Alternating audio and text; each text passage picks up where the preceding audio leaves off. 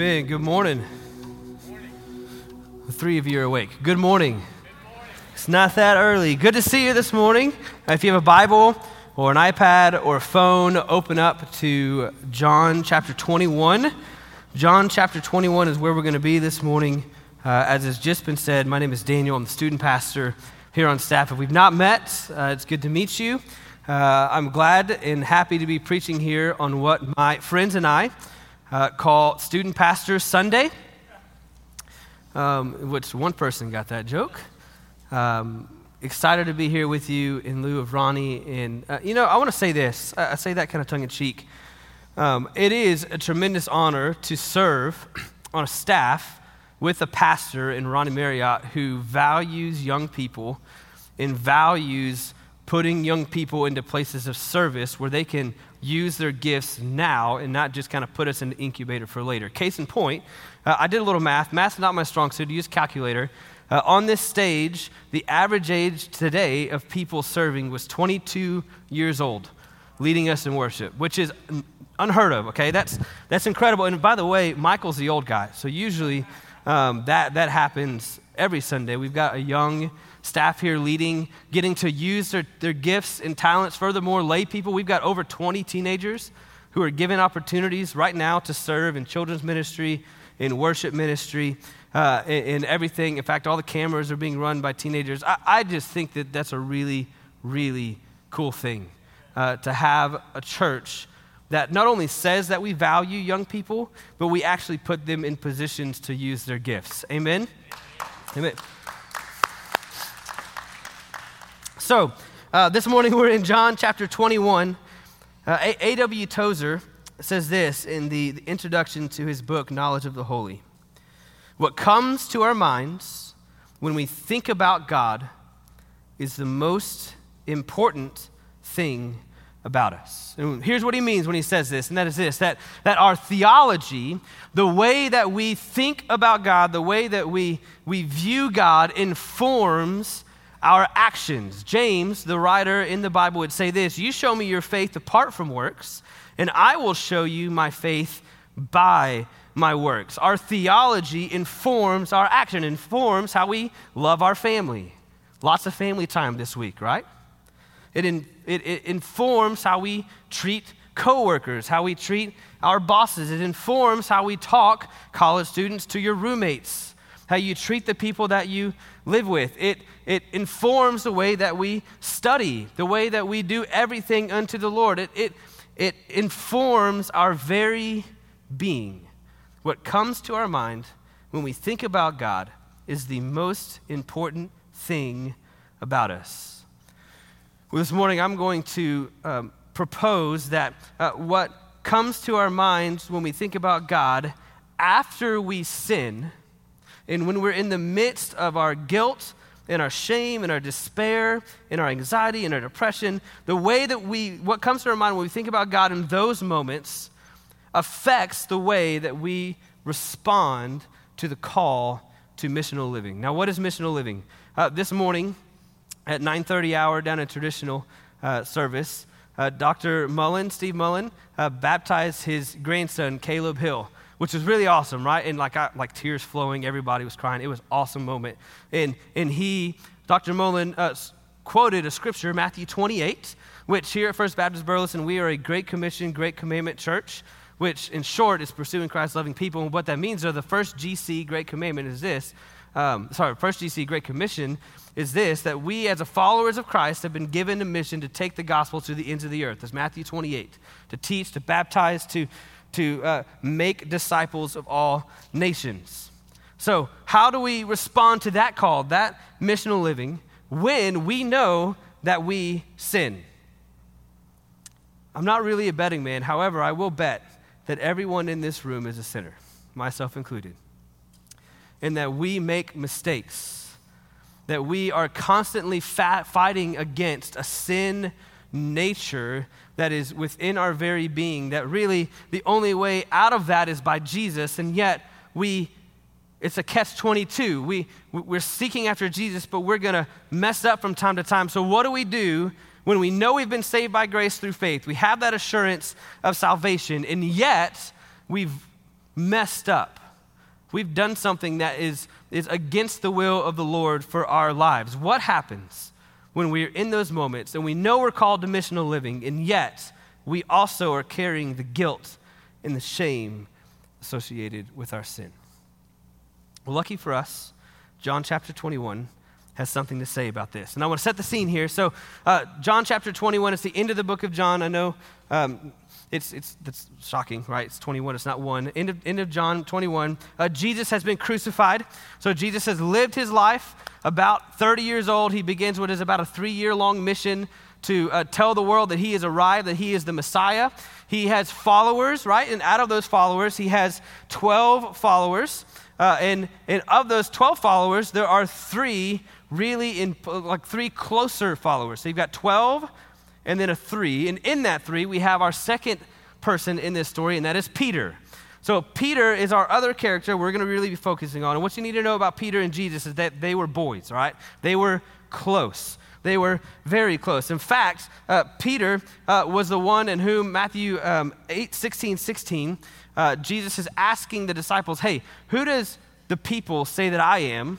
And then he turns that to a personal question and says, hey, Peter, who do you say I am? And Peter says, you are the Christ, you are the Messiah. And then we get this huge moment in history, right, where Jesus then returns and says, upon this I will build my church. It's upon that statement of Christ as King, as Messiah, I will build my church. This is Peter, who was part of the 3, the inner circle, who saw Jesus, the transfiguration of Jesus.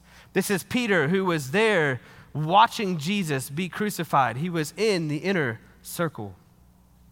But this is also Peter, who had turned away from Jesus. He had turned away from Jesus. If you remember, they're sitting around the table.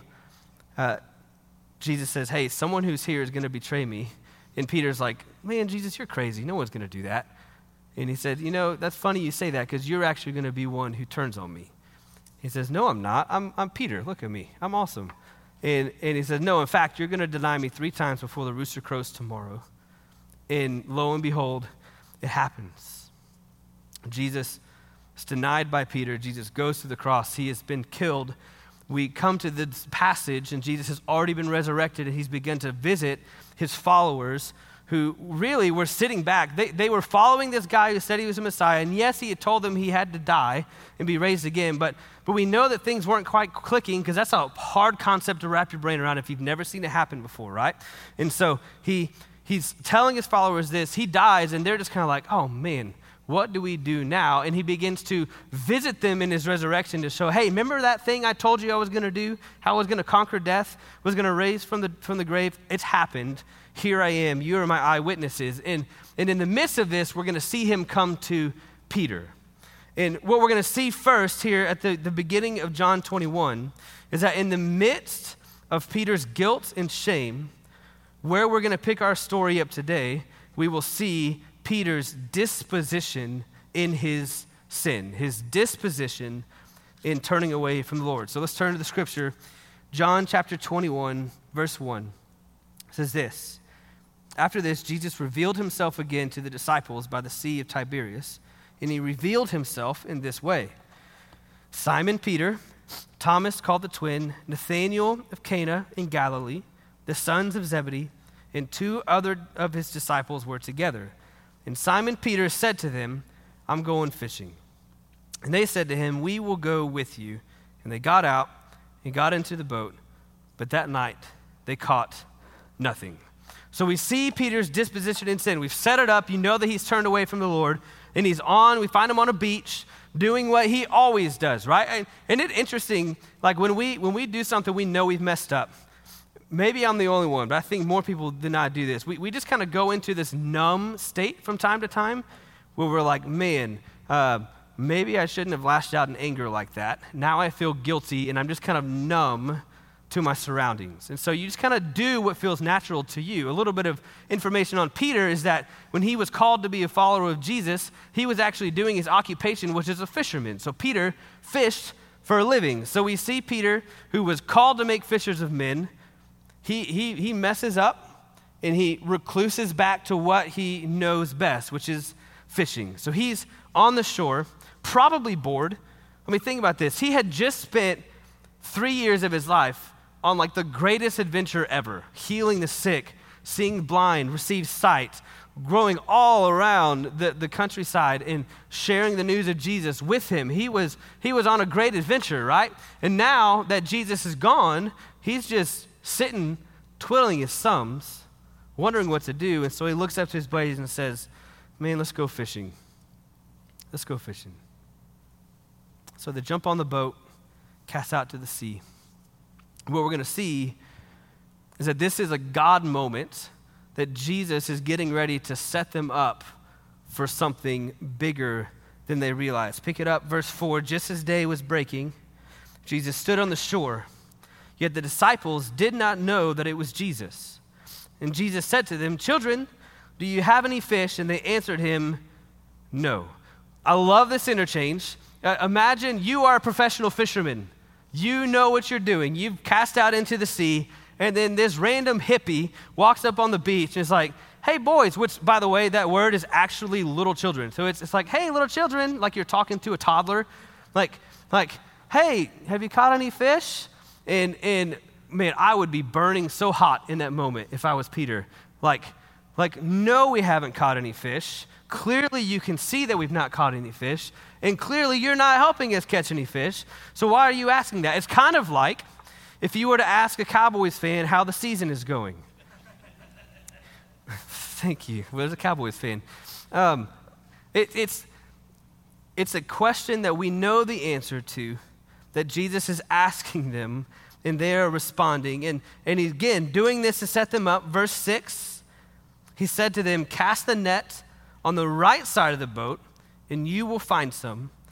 So they cast it, and now they were not able to haul it in because of the quantity of fish. The disciple whom Jesus loved therefore said to Peter, it is the Lord. And when Simon Peter heard that it was the Lord, he put on his outer garment, for he was stripped for work, and he threw himself into the sea. The other disciples came into the boat, dragging the net full of fish, for they were not far from land, but about 100 yards off. So picture the scene. Jesus from shore, they still don't know who he is, says, hey, cast it to the other side of the boat. They cast the net, and then all of a sudden the net is so heavy that they were not able to haul it in because there were so many fish in it. Now, in this moment, the disciple whom Jesus loved, who, side note, is John himself, he is so wrapped up in the fact that Jesus loves him that he actually refers himself in the third person over and over and over in the Gospel of John. How cool would it be if we were wrapped up in the love of Jesus like that? If we had that kind of understanding, like, I am loved by the King of the universe, who is my Savior and my Lord. So I'm just going to say, forget Daniel, I am the disciple that Jesus loved because he loves me that way. Cool side note. So, but this disciple, John, he turns to Peter and he says, it is the Lord. So they've cast the net. It's too heavy to pull in. Now, what in John's mind clued him into the fact that this was the Lord? It was this, that it's recorded in Luke chapter 5. If you want to look back, you can. I'm not going to read it. But this exact miracle had been done with these exact people at the moment when these people were called to be fishers of men, called to be followers of Jesus. Fish are not here. Jesus calls, says, cast it this way. They cast it. Fish are coming, nets being hauled in. So John, in his excitement, it is Jesus. That is Jesus. That's not some random person. That is Jesus on the shore. Let's get there as fast as possible. And then I love Peter. I love Peter because I identify with Peter, and he is an act now, think later kind of person, right? Impulsive. Anybody else like that in the room where you're going to act? There's a lot of liars in the room because there's husbands in the room. We act or we say, and then we're like, oh man, I probably shouldn't have said that or thought about it before. But what you see is Peter, he's in his swim trunks, and it says he grabs his outer garment, throws the outer garment in, and dives into the water. He's like, oh, that's Jesus. I got to get there as fast as possible. In my excitement, in my hurriedness, I need to put some clothes on. I don't know why, but he jumps in the water with his coat on to go swim to the shore to get to Jesus as fast as possible. And then you get this irony. In verse 8, the other disciples came in the boat dragging the net full of fish. You can feel the tension, right? It would have helped to have Peter there in the boat dragging the fish, but no, he was too good for us. Jumped into the water. I also get this image of rowing the boat back to shore, and Peter's trying to out hustle the boat. maybe just me. So the disciples are coming in. It's about 100 yards off. And in verse 9 and following, we're going to see Peter's position in Christ. We've seen Peter's disposition in sin. We're going to see his position in Christ. Let's pick it up in verse 9. It says this: when the disciples got out on land, they saw a charcoal fire in place with fish laid out on it and bread. And Jesus said to them, "Bring some of the fish that you've just caught." So Simon Peter went aboard and hauled the net ashore full of large fish, 153 of them. And although there were so many, the net was not torn. Jesus said to them, "Come and have breakfast." Now none of the disciples dared to ask him, "Who are you?" For they knew that it was the Lord. And Jesus came and took bread and gave it to them, so that and so with the fish. And now this is the third time that Jesus revealed himself to the disciples after he was raised from the dead. A few really key moments just happened here in the span of a few verses. Number one, did you notice the specific type of fire that was built? Verse 9, they got out of the land. They saw a charcoal fire. Why in the world did John feel the need to tell us the kind of fire it is? Why didn't he just say, when they got out of the land, they saw fire in place and the fish laid out on it? I'm glad you asked. If you go back to John 18:18, you see the moment where Peter is following one of the disciples to go see Jesus before the high priest. And I'm going to pick it up here in verse 17. You've got a servant girl. This is chapter 18, verse 17. The servant girl at the door said to Peter, "You also are not one of this man's disciples, are you?" It's the servant girl who looks at him and says, "Hey, I know you. You were with Jesus." And what does he do? Verse 18. Now the servants and officers had made a charcoal fire because it was cold. And they were standing and warming themselves. Peter was out with them, standing and warming himself. So he denies Jesus in verse 17 as he's standing around a charcoal fire trying to stay warm. Only two places in Scripture a charcoal fire is ever mentioned, that specific kind of fire. John 18:18 and John 21:9. Why was Jesus doing these things specifically? I have no doubt he's doing specific things to trigger the brain of Peter to know that something big is happening here. As the smell of the fire fills his nostrils, no doubt he could remember back to that night when this random servant girl calls him out on the truth and he denies Jesus. Now the very one who he had denied is standing right in front of him, cooking him breakfast. Did you catch that? So he tells him, cast it over to the sea. We know that there's 153 fish. And they're pulling the fish in. They get to shore, and Jesus already has breakfast on the grill. Did Jesus need anything that they had coming in? No, because he is the provider and he is good. He wasn't hungry looking to have fish, so he's like, "Hey, I'm really hungry. I need these guys to get their act together, get that fish and get it in." No, he's setting things up specifically for this moment. He has fish, and he's welcoming these disciples to the table. Says, "Yes, I'll let you be a part of that miracle. That's awesome. But maybe the bigger miracle is he already had the breakfast going." So they come around the table, and Jesus meets their physical needs. He gives them breakfast. Again, with the end goal to show the disciples something huge, and even more specifically to show Peter something huge. Now, I can't imagine what's going through Peter's brain at this point. The lump in his throat, waiting for Jesus just to tell him how it is. To tell him how it is. He had every right. Jesus had every right to look Peter square in the eyes and say, "Hey, you remember last time I saw you? You remember that? You remember what you were doing, and when you told me that you were going to be faithful to me, and then you weren't, and then not only that, you betrayed me, you turned on me in my biggest moment of need. I told you so." And yet we see the goodness of the Lord in Jesus Christ. Do you want to see the goodness of God in your life today? Look to Jesus. Because what we see here is he who deserved every kind of malice from Jesus actually has been given mercy in return. There is mercy given to him who betrayed. in this moment, Jesus is showing that God is merciful. And I want you to connect the dots here, because here's the reality. Some of us, we sin, and then we feel like, okay, so you've got the Geico commercial, I think it's Geico, with the guy in the bill on the end of a fishing pole. It's like, you want $1? Oh, got $1. Yeah, it's keeping it away, like he's trying to set you up for something you can't have. Jesus is not out to get you. Jesus is out to save you. The reason why he left his home on high to put on flesh, the reason we celebrate the season, it's because he came to save a world from themselves, from sin, so that all may be reconciled back to God. I love how J.D. Greear says this. J.D. is the president of the Southern Baptist Convention. He wrote a great book called Gospel. I would highly recommend it. And he has this 4-part gospel prayer, and this is the first part. And he says this: in Christ, there is nothing you can do to make God love you more, and nothing you have done that makes him love you less. In Christ, there is nothing you can do to make God love you more, but nothing you have done to make him love you less. In other words, that love meter is full. And you're not going to earn any more affection, any more love, any more care from God our Father.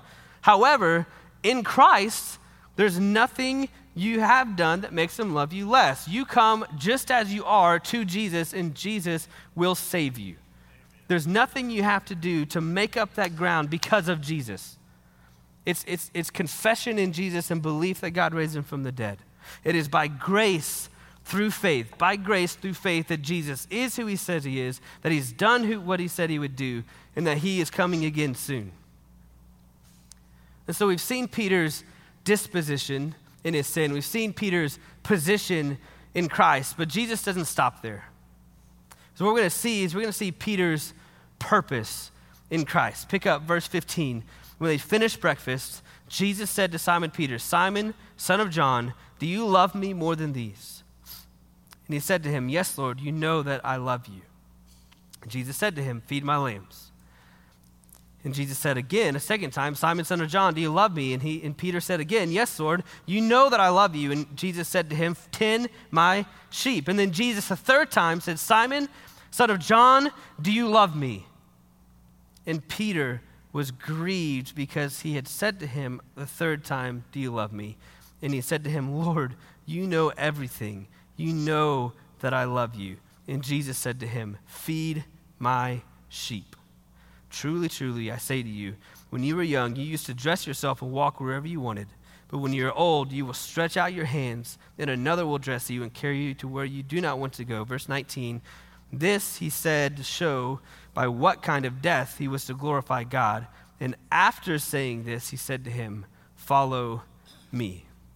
Did you catch what just happened there? Remember, back to John 18, 3 times Jesus denies Christ before the sun rises. Verse 15, "Simon, son of John, do you love me?" "Yes, Lord, I love you." "Then feed my lambs." "Simon, son of John, do you love me?" "Yes, Lord, you know that I love you." "Then tend my sheep." "Simon, son of John, do you love me?" "Yes, Lord, I love you." The intentional act to meet Peter exactly where he is in order to bring him to where he needs to be, to bring him back on the missional path that he had Peter. Jesus is in the business of saving people, of sanctifying us, and pushing us down that road. 2020 has been awful. We'll use any adjective you want. I'll leave it blank. Ministry-wise has been a challenge at times, trying to figure out what looks best, disappointing people. I'm pulling the veil way back here. Pastors don't like to disappoint people, and yet we've been put in that position to do that consistently. Not been a fun year whatsoever. And yet, myself, this is a confession, I've allowed that to drive the missional path that the Lord has put me on instead of the other way around. And I have to wonder if some of us in the room have committed the same act, in that we lose sight of where God is taking us because of the rapids around us, and we allow the rapids around us to then dictate where we're going rather than the destination. Does that make sense? And so in light of that, I have to wonder if there's not a better way. Let's pick it back up, verse 20. Peter turns and he sees the disciple whom Jesus loved following him, the one who also had leaned back against him during the supper and said, "Lord, who is it that's going to betray you?" And when Peter saw him, he said, "Jesus, Lord, what about this man?" And Jesus said to him, "If it is my will that he remain until I come, what is that to you? You follow me." And in a very real sense, I believe that the Spirit has been working in my heart. Hey, what's that to you, what 2020 has brought? You follow me. Do the work I've put before you. Follow me in the call that I've put on your life for missional living. And I hope that it's doing the same thing for you in this moment. Realizing that we serve a Savior who's so much bigger than any one year, than any one moment. That he redeems what he allows. That there is a purpose for all of this, and that we will see the other side, that Jesus has big things in store for his people if we'll be faithful to him, if we will be faithful to abide in him. And so, in closing, in light of that, here's your challenge for today. Reflect on God's mercy to you in 2020. First part. Reflect on God's mercy to you in 2020, which is intentional because usually we like to reflect on the bad stuff, right? And try to one up of each other. How about we think of the good things that the Lord has done in and around our lives in 2020? Remember what he's done, and then set one tangible goal for following Christ more closely in 2021. Jesus is the way to the Father. So how can we, as believers, draw closer to him in 2021 so that we may look more like him and thus be closer to the Lord in the process? What are some tangible things that you can do? For some of you, it's as easy as picking a Bible reading plan and reading it. Now, I'm not going to recommend that you go and try to find one that gets you all the way through the Bible in a month. You won't finish it. I promise you. Set realistic, tangible goals for what it looks like to be closer to Jesus. Perhaps some families in the room. This means that together you set a time aside once a week to seek Jesus together in family worship. We've got all the ideas under the sun and would love to give you those. If you want to talk more away from the stage or away from this moment, or send us an email or whatever that looks like. But the challenge is this. What does it take to get closer to Jesus in 2021? What are some disciplines and things that I can do in obedience to follow him? Open his word, pray, seek after him more fervently. Because I think if we'll do that, then at the end of 2021, we'll be able to look back and yet again, and maybe even more so than normal, say, look at what God has done.